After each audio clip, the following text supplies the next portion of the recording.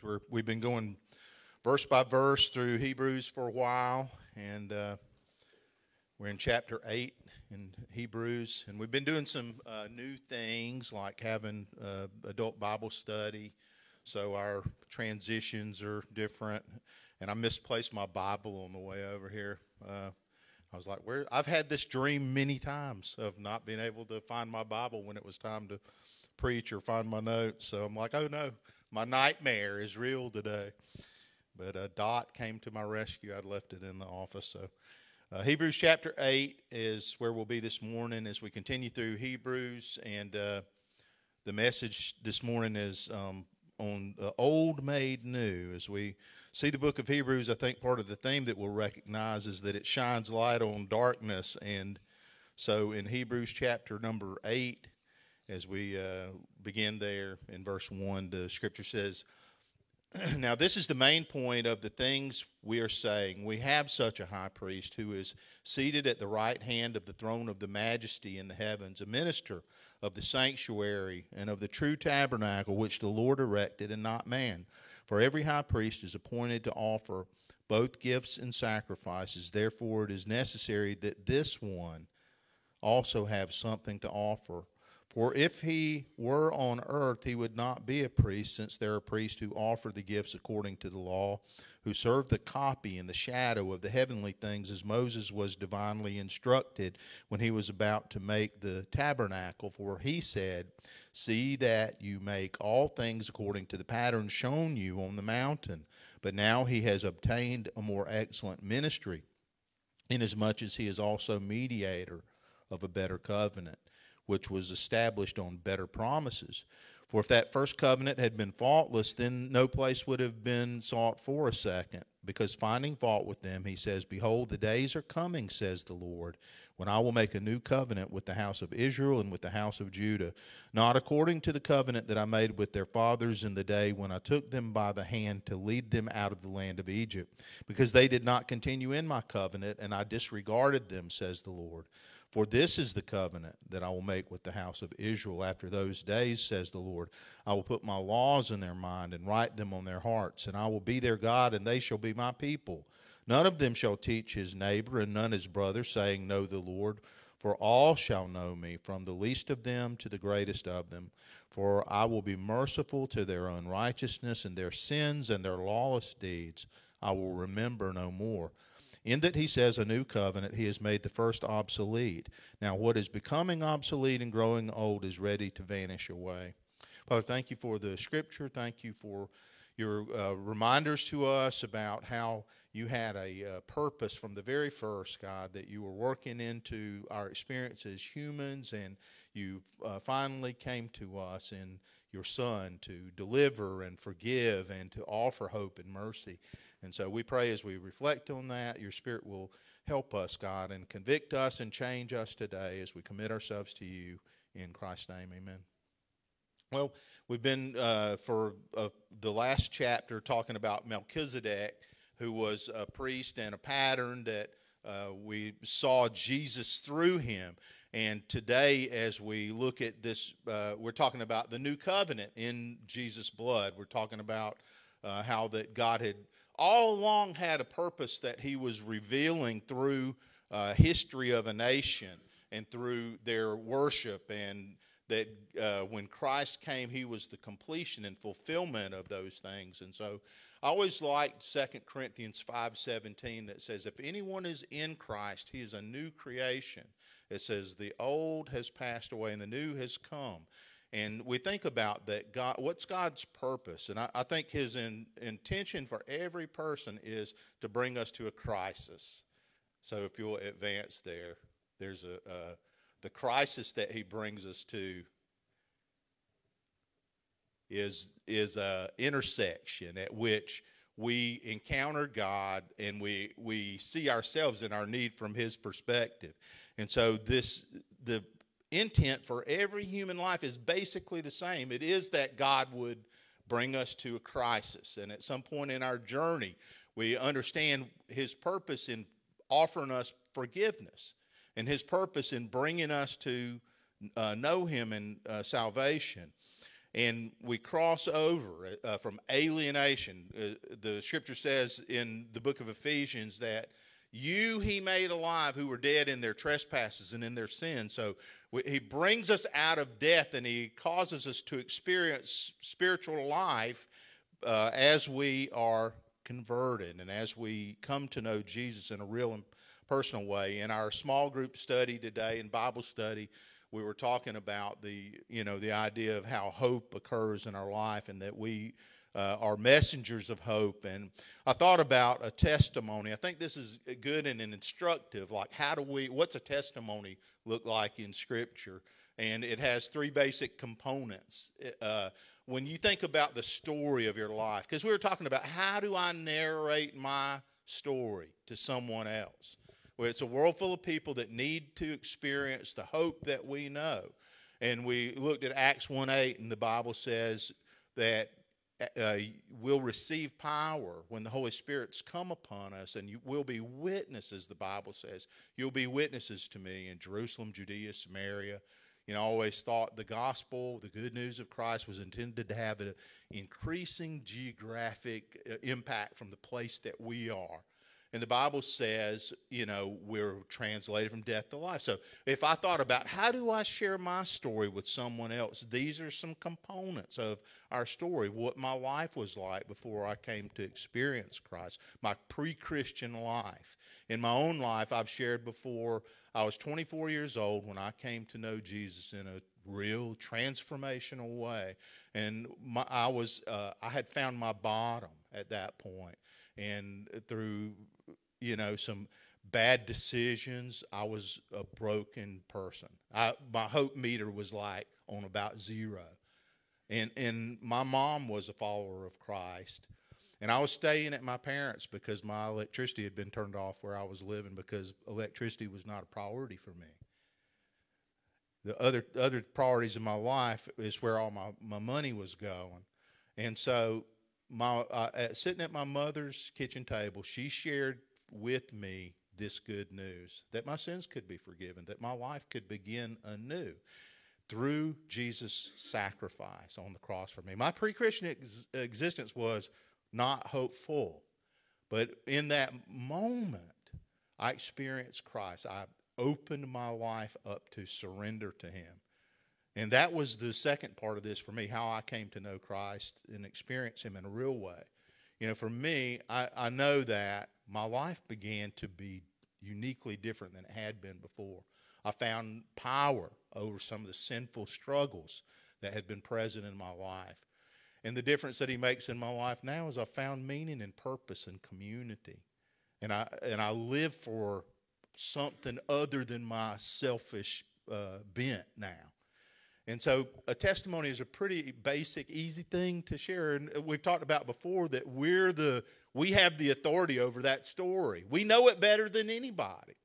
And so in the Scripture, when we think about what Christ came to do to make the old new, that's what he came to do, is to take that old us and give us a new and a better us. And so this passage particularly talks about the transition that occurred in the history of a nation, where we've been looking at that. Okay, the audience for this letter was first century Christians who came out of a Jewish experience. That was their life. And they had, we talked a few weeks ago about paradigm shifts, what a huge issue it was for them to say, okay, at some point, the way that we worship and encounter and experience God, and even some big ideas that we hold about God, are going to become completely different for us. And so Hebrews shows us how God filled in the gaps for them, the historic, reality for them that was changing in such an incredible way. And so we think about the idea that God has for us and had for them. For each individual, His purpose for you is exactly the same for everybody in the beginning, and it's that we surrender to Jesus as Lord, that we acknowledge that He is the Lord of everything. Until we do that, listen, you haven't begun your journey as a disciple. You don't begin your journey as a disciple until you come to a place of surrender, where that intersection and crisis occurs for you, and you lay down the right to be in charge of your life, and instead you invite him to be in charge of your life. And so that's where it all begins. And Jesus is the sole reason that the old for us can become new. And in the passage that we're looking at this morning, what we really find is the author showing us by the inspiration of the Holy Spirit the way that Jesus satisfied God's purposes for everything that he had said about Messiah and things that he had said were going to happen in the history of these people, so that they could have assurance and peace about the fact that there was continuity, that this was what for them was disruptive was also something that was ancient. If you remember when we talked about these paradigm shifts, we said one of the shifts that occurred was from an ancient way of thinking to an even more ancient one. And we said that's not how shifts work, paradigm shifts. It's usually like, okay, well, something new has come, like an automobile that replaced the horse and buggy. But in their case, what they could see is that God took them in their story from something ancient to even more ancient.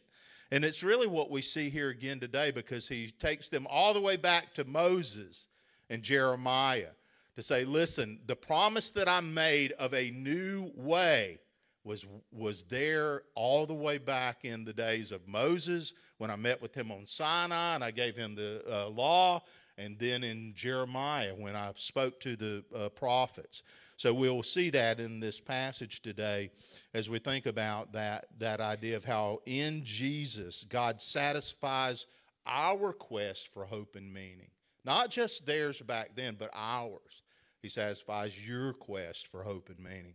So the first idea, the big one that we see in this passage, and there are two divisions I think we see in this passage, is that through Jesus' surpassing gift of service and sacrifice, that's the way that the old becomes new.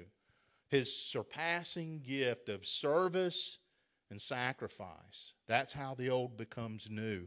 In their story and in ours, what Jesus did is the most important thing.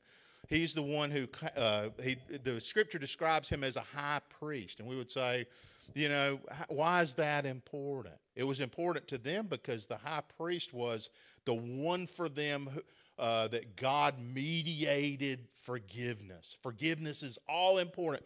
I've had the opportunity to go to a lot of different places in the world, and you see religion everywhere you go. I've been to Brazil, I've been to Peru, India, Turkey.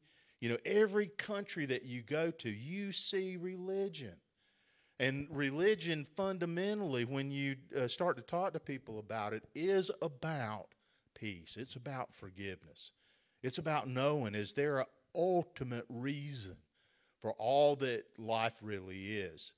And the Bible says Jesus satisfied that need that every person has for a sense of peace and forgiveness, for the experience of mercy, for knowing that even though we're imperfect people, that doesn't mean that our life can't be redeemed and we can't experience God's life and a connection with God, who is holy. That's one of the big ideas that we'll see in the Bible is God's holiness, and how his holiness is important, but there's a barrier that he himself overcame so that we could experience God. So Jesus is high priest. High priest was mediator. He was the one that represented people to God. He took our need to God, and he represented God on behalf of the people who were worshipers. And that's who Jesus is. He's the high priest in the scripture. When I think about that description of Jesus, John 17 is where it takes me in my thinking, because people will always say John 17 is the high priestly prayer. John 17 is Jesus praying. It's just one, almost the whole chapter is a continuous prayer where Jesus prays. And I think about that as an example. Jesus' ministry was steeped in prayer. He had one earthly life. It lasted approximately 33 years, but his life was steeped in prayer. Jesus could have done anything while he was on earth, right? He could have founded universities. He didn't. He could have travel the navigable world like Paul. You know, Paul ends up on boats going all over the place, but Jesus only walked everywhere he went, as far as we know, except for when he was on he came on a colt into Jerusalem. But Jesus could have done all kinds of things, but when you read the Gospels, what you see is that Jesus often just went into isolation and prayed. He prayed. And when Jesus prayed this high priestly prayer in John 17, here are the kinds of things that the Bible said he prayed for. The first thing in John 17 that he prayed for is his own glorification. Well, if you're just anybody, that seems kind of narcissistic, right? But not in Jesus' case. He says, Father, glorify me with the glory that I had with you in the beginning. Jesus says, I was somewhere before I came here, and where I was before, I was glorified. Everybody knew who I was. He came to earth. Lots of people questioned who he was. So he prays and he says, Father, glorify me with the same glory that I had before. So that was an aspect of his high priestly prayer. He prayed for our sanctification. He said, sanctify them by your truth. Your word is truth. Sanctification. Jesus prayed for you and I to grow in holiness in that high priestly prayer. Sanctify them by your truth. Guess what else he prayed for? Our unity. He says that they may be one, Father, even as you and I are one. And the other aspect of that prayer was he said, as they are one, then the world knows that we're represented among them. So we see how important it is. All the things that Jesus prayed for him to be glorified, for us to be sanctified by his word, for us to be united so that people don't see what they see everywhere else in the world. What do they see? Brokenness, chaos, conflict. He says, I want among my people there to be a different way that people see me. Because when they see us, they see him, right? When they see congregations that are full of strife and disunity and people that can't get along with each other, they'll say, why do I need that? That's what it's like at home. That's what it's like everywhere else. So Jesus prayed for us that we would be uniquely different so that people would know him through that supernatural power that he provides. So when the scripture talks about Jesus, it presents him as high priest. In the verse 2 in chapter 8, it says, as he was a minister of the sanctuary and of the true tabernacle, which the Lord erected and not man. And so it's interesting how he's characterized. How do we understand Jesus? The Bible says in the scripture here that when he had offered a sacrifice, that sacrifice being himself, he sat down. Sat down, he's risen from the dead after his crucifixion. He's exalted. The Bible says that Jesus bodily ascended to heaven and sat down, his work complete, the travail of his soul. That's how Isaiah describes it in Isaiah chapter 53. His suffering, his passion was complete, and he was resurrected, and he ascended to heaven, and he sat down, showing that the final work that needed to be done to accomplish salvation was completed in Jesus. I think about what John the Baptist said about Jesus. This is in John chapter 3, and I think we have it there too. This is how this resonates with me in thinking about Jesus and who John is saying he is, because John had people coming to him and saying, hey, the one that you baptized, he's baptizing people himself. And John says, well, that's how it should be. He must increase and I must decrease, because this isn't about me. It's not about John the Baptist. It's about Jesus. And then he gives this description. He says, he who comes from above is above all. He who is of the earth is earthly and speaks of the earth. I think John's talking about himself there. So I'm of the earth. I'm limited, he says. But he who comes from heaven is above all. He's saying this is who Jesus is. He had a life before he came here. It was in heaven. He came down to earth and he spoke. And then verse 32 says, and what he has seen and heard, that he testifies, and no one receives his testimony. And John is just saying, like, Jesus was marginalized, even though this is God, the God of the universe, who came to tell you everything you needed to know. He was marginalized in his earthly life.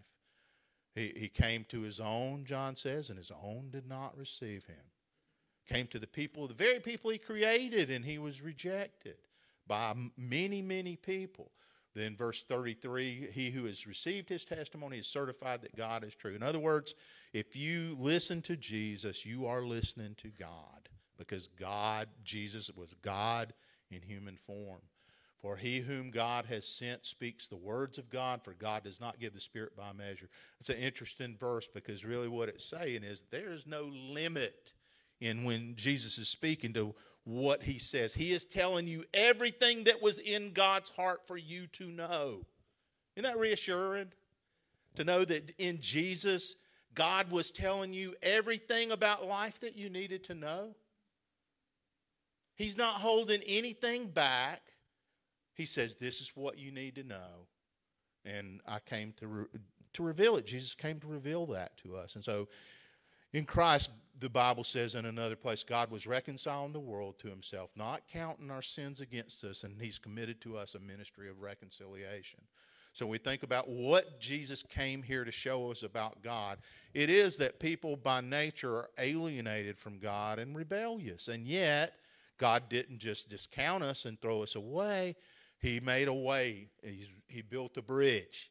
He made a pathway for humans to be reconciled. Reconciliation is God's purpose in having Jesus. When we celebrate the Lord's Supper, which we will do in a bit, we'll uncover these elements. What we're thinking about in this part of our worship service as an act of worship is the fact that God gave his own self for us to reconcile us. This is an image, an illustration of reconciliation and what God has come to do on our behalf. And so we think about who Christ is as high priest and how he is in this passage represented as a servant to us. The God of the universe washed dirty feet. When God came here, the Bible says, on the night or around the end of his life, maybe the night before he was crucified, in the upper room with his disciples, he washed their dirty feet. God did that. God, who had put on skin to come here to die in our place, one of the last things he did on earth was to wash people's dirty feet.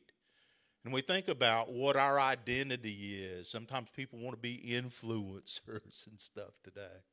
I'm an influencer. Well, that's not what Jesus did. He came to be a servant. And we think, if I want to be like Jesus, then I need to be a servant. I need to be willing to serve others. And that's our identity. Our identity is that we are loved by God. And then he says, I'm commissioning you and sending you in the world to make a difference and to be different. And we see it illustrated in who Jesus was. He was a servant of the true tabernacle. It says a sanctuary. There was a pattern that God had in heaven that the earthly one represented. So the Bible talks about a tabernacle. Alien idea, probably, unless you paid attention in Sunday school long ago. But I pulled the illustration up and added it here. I don't know how easy that is to see. But the tabernacle, God gave Moses on the mountain, on Mount Sinai. And the tabernacle was a basically elaborate tent. I had a whole course on this in Bible college on the tabernacle by a guy named DeHaan. I can't say it was the most thrilling course I ever took, but we've been talking about how Jesus is typified in the Bible. There are ways, what it shows us is the brilliance of God, how that God in history wasn't just doing random things, but God had a purpose. And so God says, listen, this tabernacle that you're building is patterned after a reality in heaven. So Moses they were nomads, right? They left Egypt. as they had been there in slavery for 400 years when they left Egypt and they crossed the Red Sea, and God kept them alive by miracles and gave them the law and built them into a nation and did all the things that gave them a country that they would eventually cross the Jordan and enter. God says, I want you to worship after a particular pattern. And in the tabernacle, it was just basically a 15 by 45 foot thing. You could fit it in here, 15 feet tall, with gold overlaid furniture, and the furniture all spoke of realities about God. So when you went into there was the first part of it was called the holy place. And in the holy place there was a lamp, there was a table with bread on it, there was a altar of incense inside there. Before you ever got there in the courtyard, there was, and I don't know that one shows the courtyard, but there was a bronze altar where they would make the sacrifice, and then a laver that was in front of it that you washed your hands in. And all of it spoke about the holiness of God, and all of it spoke about a pathway to God. And then you got to the very end, and it was a 15 by 15 room they called the Holy of Holies. And inside of it was one single piece of furniture, and that was the Ark of the Covenant. And everybody that's seen the Indiana Jones movies knows what that is. It's a wooden chest overlaid with gold. On top of it, though, is the very important truth of this thing called the mercy seat. The mercy seat. These cherubim, their wings outstretched over it. Inside of it, the broken laws. The tablets inside broken. All of it figurative and deeply rich and meaningful. And inside of it, some manna, the rod that God had made to bud that Aaron had, those things were inside of it as ways of illustrating the journey that these people were on. But it shows that, listen, God is purposeful and God is doing things with a forethought. I don't even know if we could call it forethought, because God just doesn't experience the world in the same way that we do, because He's unlimited. But God was doing things in a way that for us, when we look back on it, we say, okay, we see your care for us. We see your love for us. We see the fact that you cared enough that you put all these things in place so that we could truly know you. And when this tent was erected, you remember that they knew, how did they know God was there? Because there was a pillar of fire over it. There was a pillar of cloud over it during the day, a pillar of fire over it by night. I've thought about that before too. How do I find your church? Oh, it's just the one that's got the pillar of fire over it. Yeah. Can't miss it. That was their experience, is the presence of God. In fact, they called it the tent of meeting. The tent of meeting. What does that mean? Well, it was where they encountered God, where God's presence was, where God invited them to know Him. And yet, as we've seen, all of it was imperfect. But the mercy seat, the place where the blood of the sacrifice was sprinkled on the great day of atonement, blood is the stipulation for mercy. How do we get mercy? The Bible says without shedding of blood, there's no forgiveness of sins. And again, that's what we're looking at when we start to have communion a little bit. The cup that we'll hold up is just God's invitation to mercy.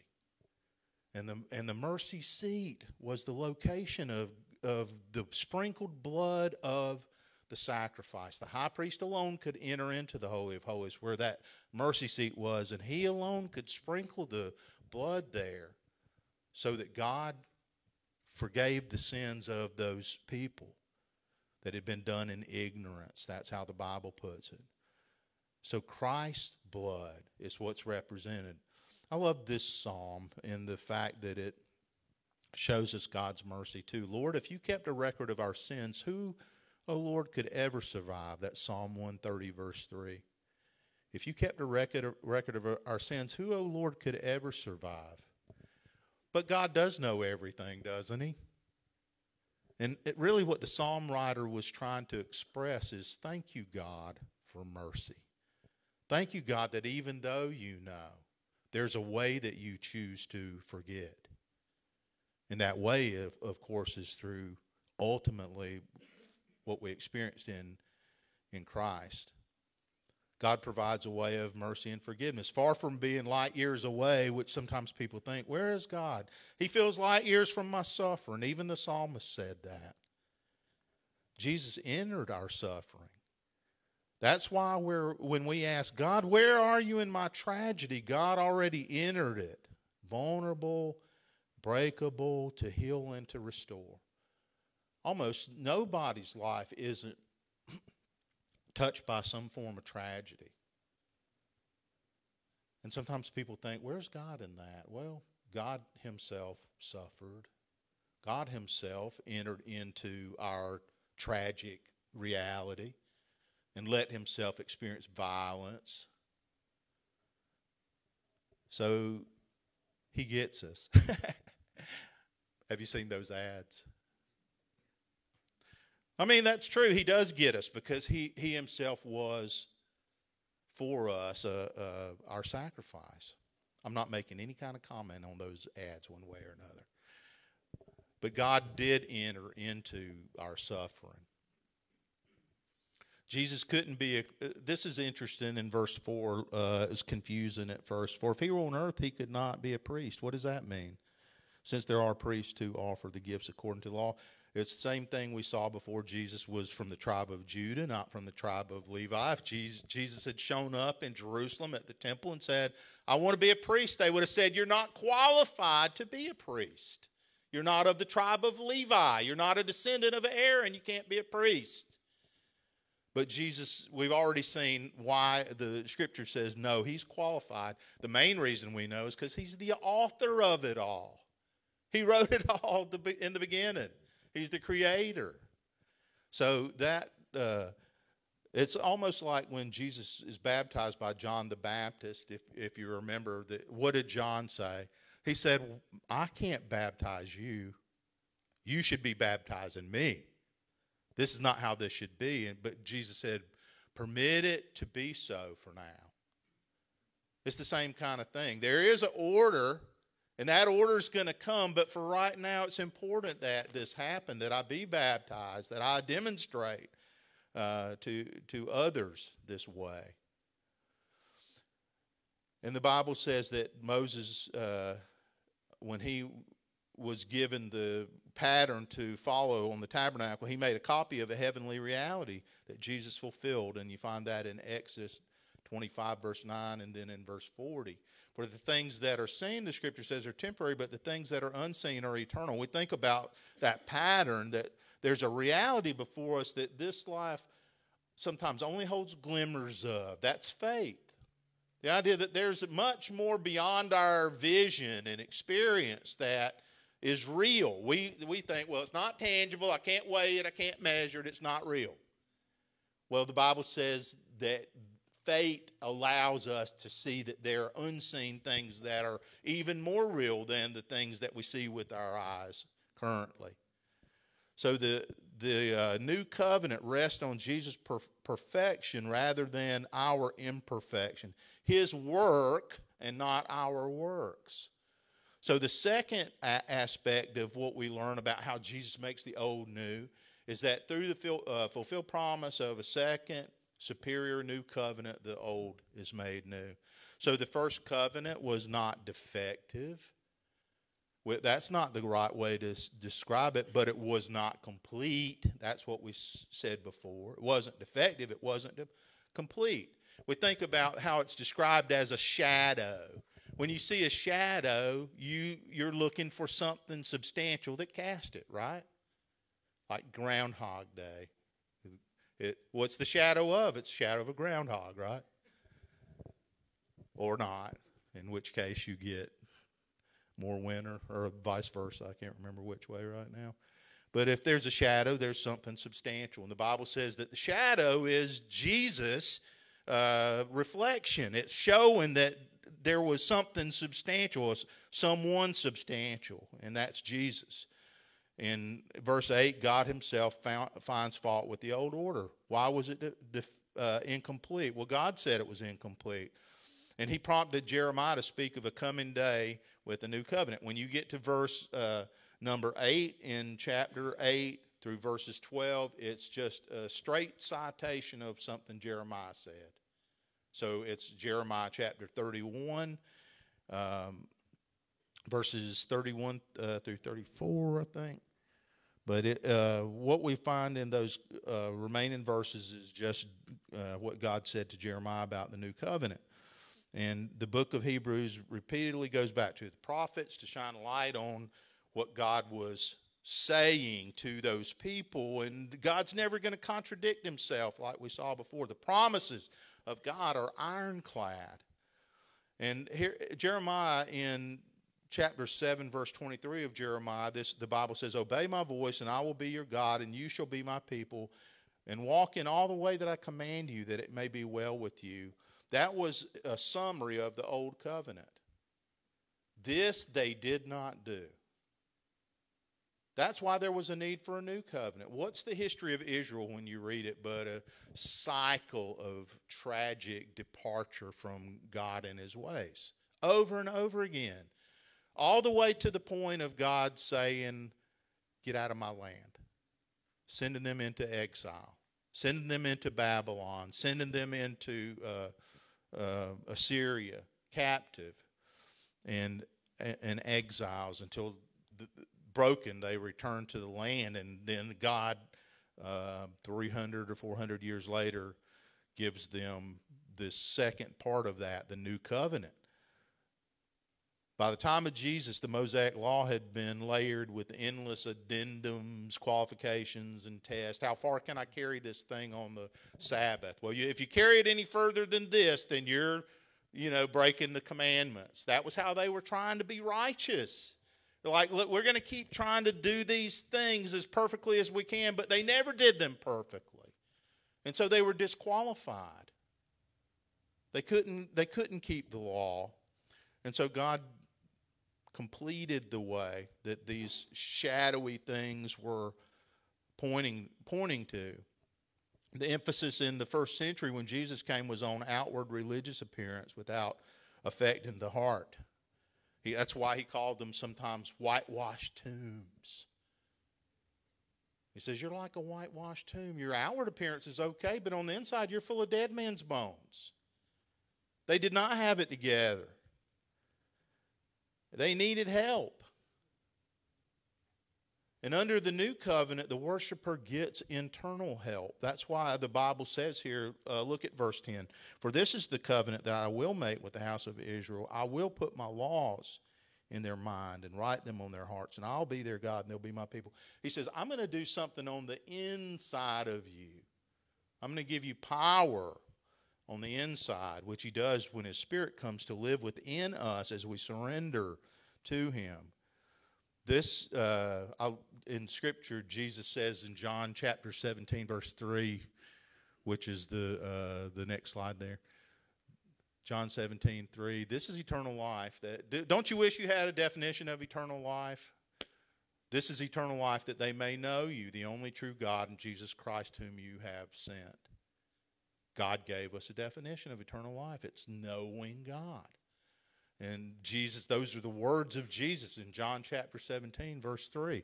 So we think about what the Scripture says here. Look at the Scripture again. He says, 11, verse 11, "None of them shall teach his neighbor, and none his brother, saying, Know the Lord, for all shall know me, from the least of them to the greatest of them. At least all of them can know me."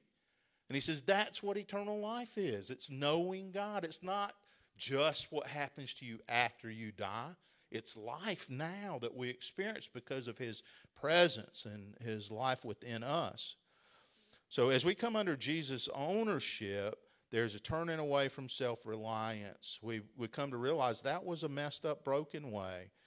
Every religion can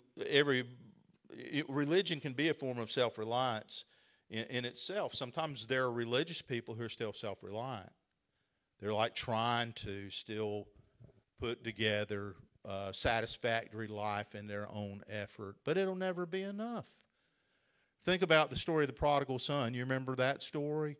Who did Jesus tell that story for? You know, we always put the emphasis on the son that left home, the son in rebellion.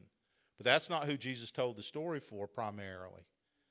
He told it to the religious people who were self-reliant, who thought, I'm good enough, I'm doing enough, I do all the right things. But Jesus told that story for the benefit of those people, to say to them, because the story ends up with the focus on the older brother.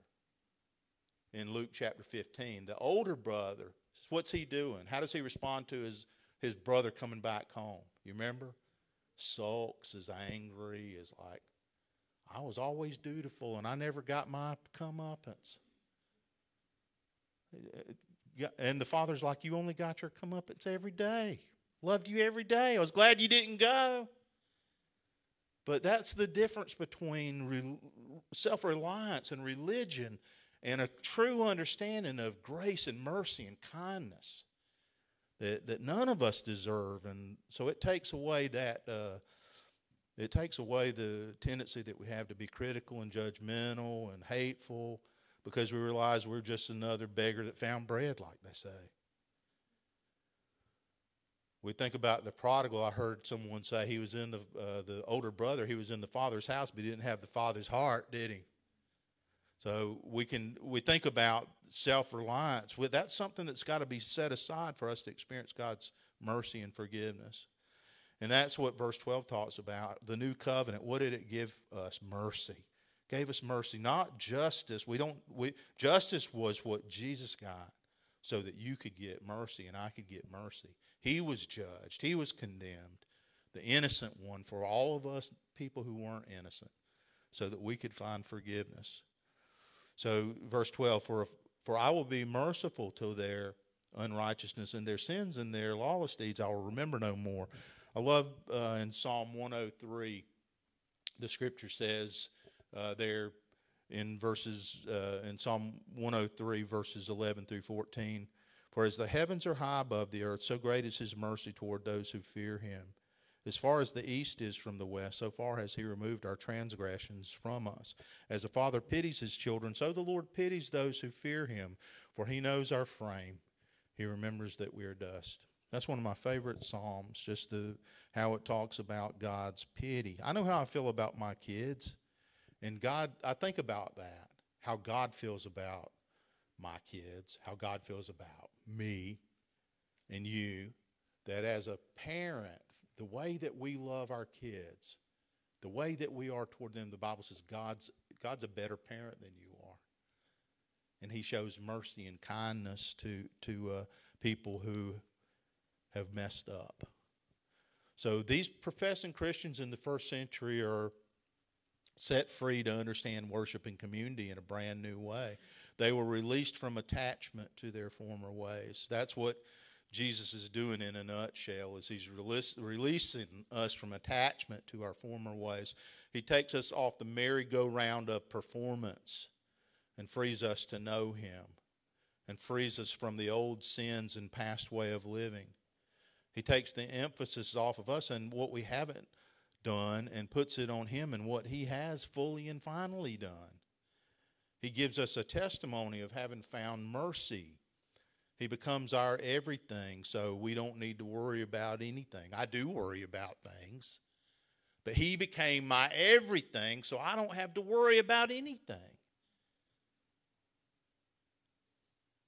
What God did is disruptive in the same way that being snatched from drowning out of a raging river is disruptive.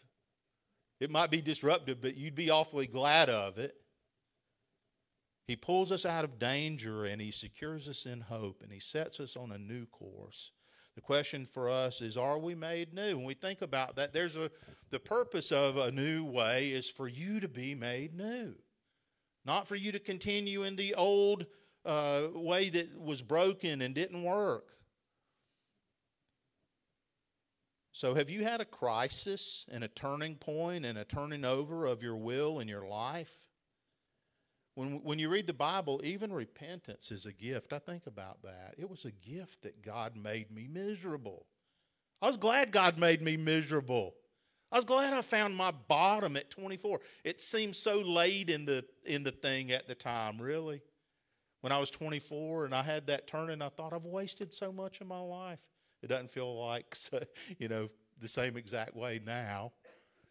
But I was so glad that God made me unhappy enough to look for something else and to find it in Jesus, to find forgiveness and to find mercy. It was an incredible gift. And that's what we see, is that God cares for us and came for us. What we're going to do today is now observe the Lord's table together. I'm going to say that if there's a need that you have to follow up in conversation about what we've heard in the sermon today, certainly invite you to do that. Just reach out to us. All our information is really available, and it'll be easy for you to say, hey, that forgiveness you were talking about, I want to experience that too. But we're going to worship in communion, so I'm going to ask our musicians to come on now. And the way we're going to do it is Varney and I are going to hold the cup and the bread. And if you've never celebrated communion by intinction, you take the bread yourself and you dip it in the cup and you receive it that way. And Jonathan is going.